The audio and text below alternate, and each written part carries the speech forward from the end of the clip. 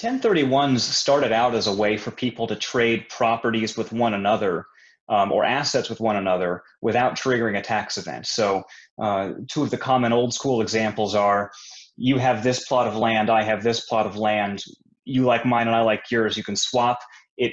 For a long time, you could do more than just property exchanges. People would swap cattle, Hmm. or pieces of art, things like that.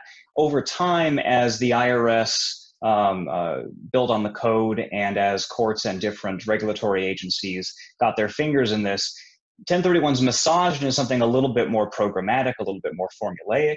And you have, after the tax code, the new Tax Act in 2017, today's 1031 environment really is just real estate for real estate. And if you follow a certain process, the IRS says, because you're not decreasing the net amount of investment in the economy, we're not going to tax you just because you're trying to change the shape or location of your investment.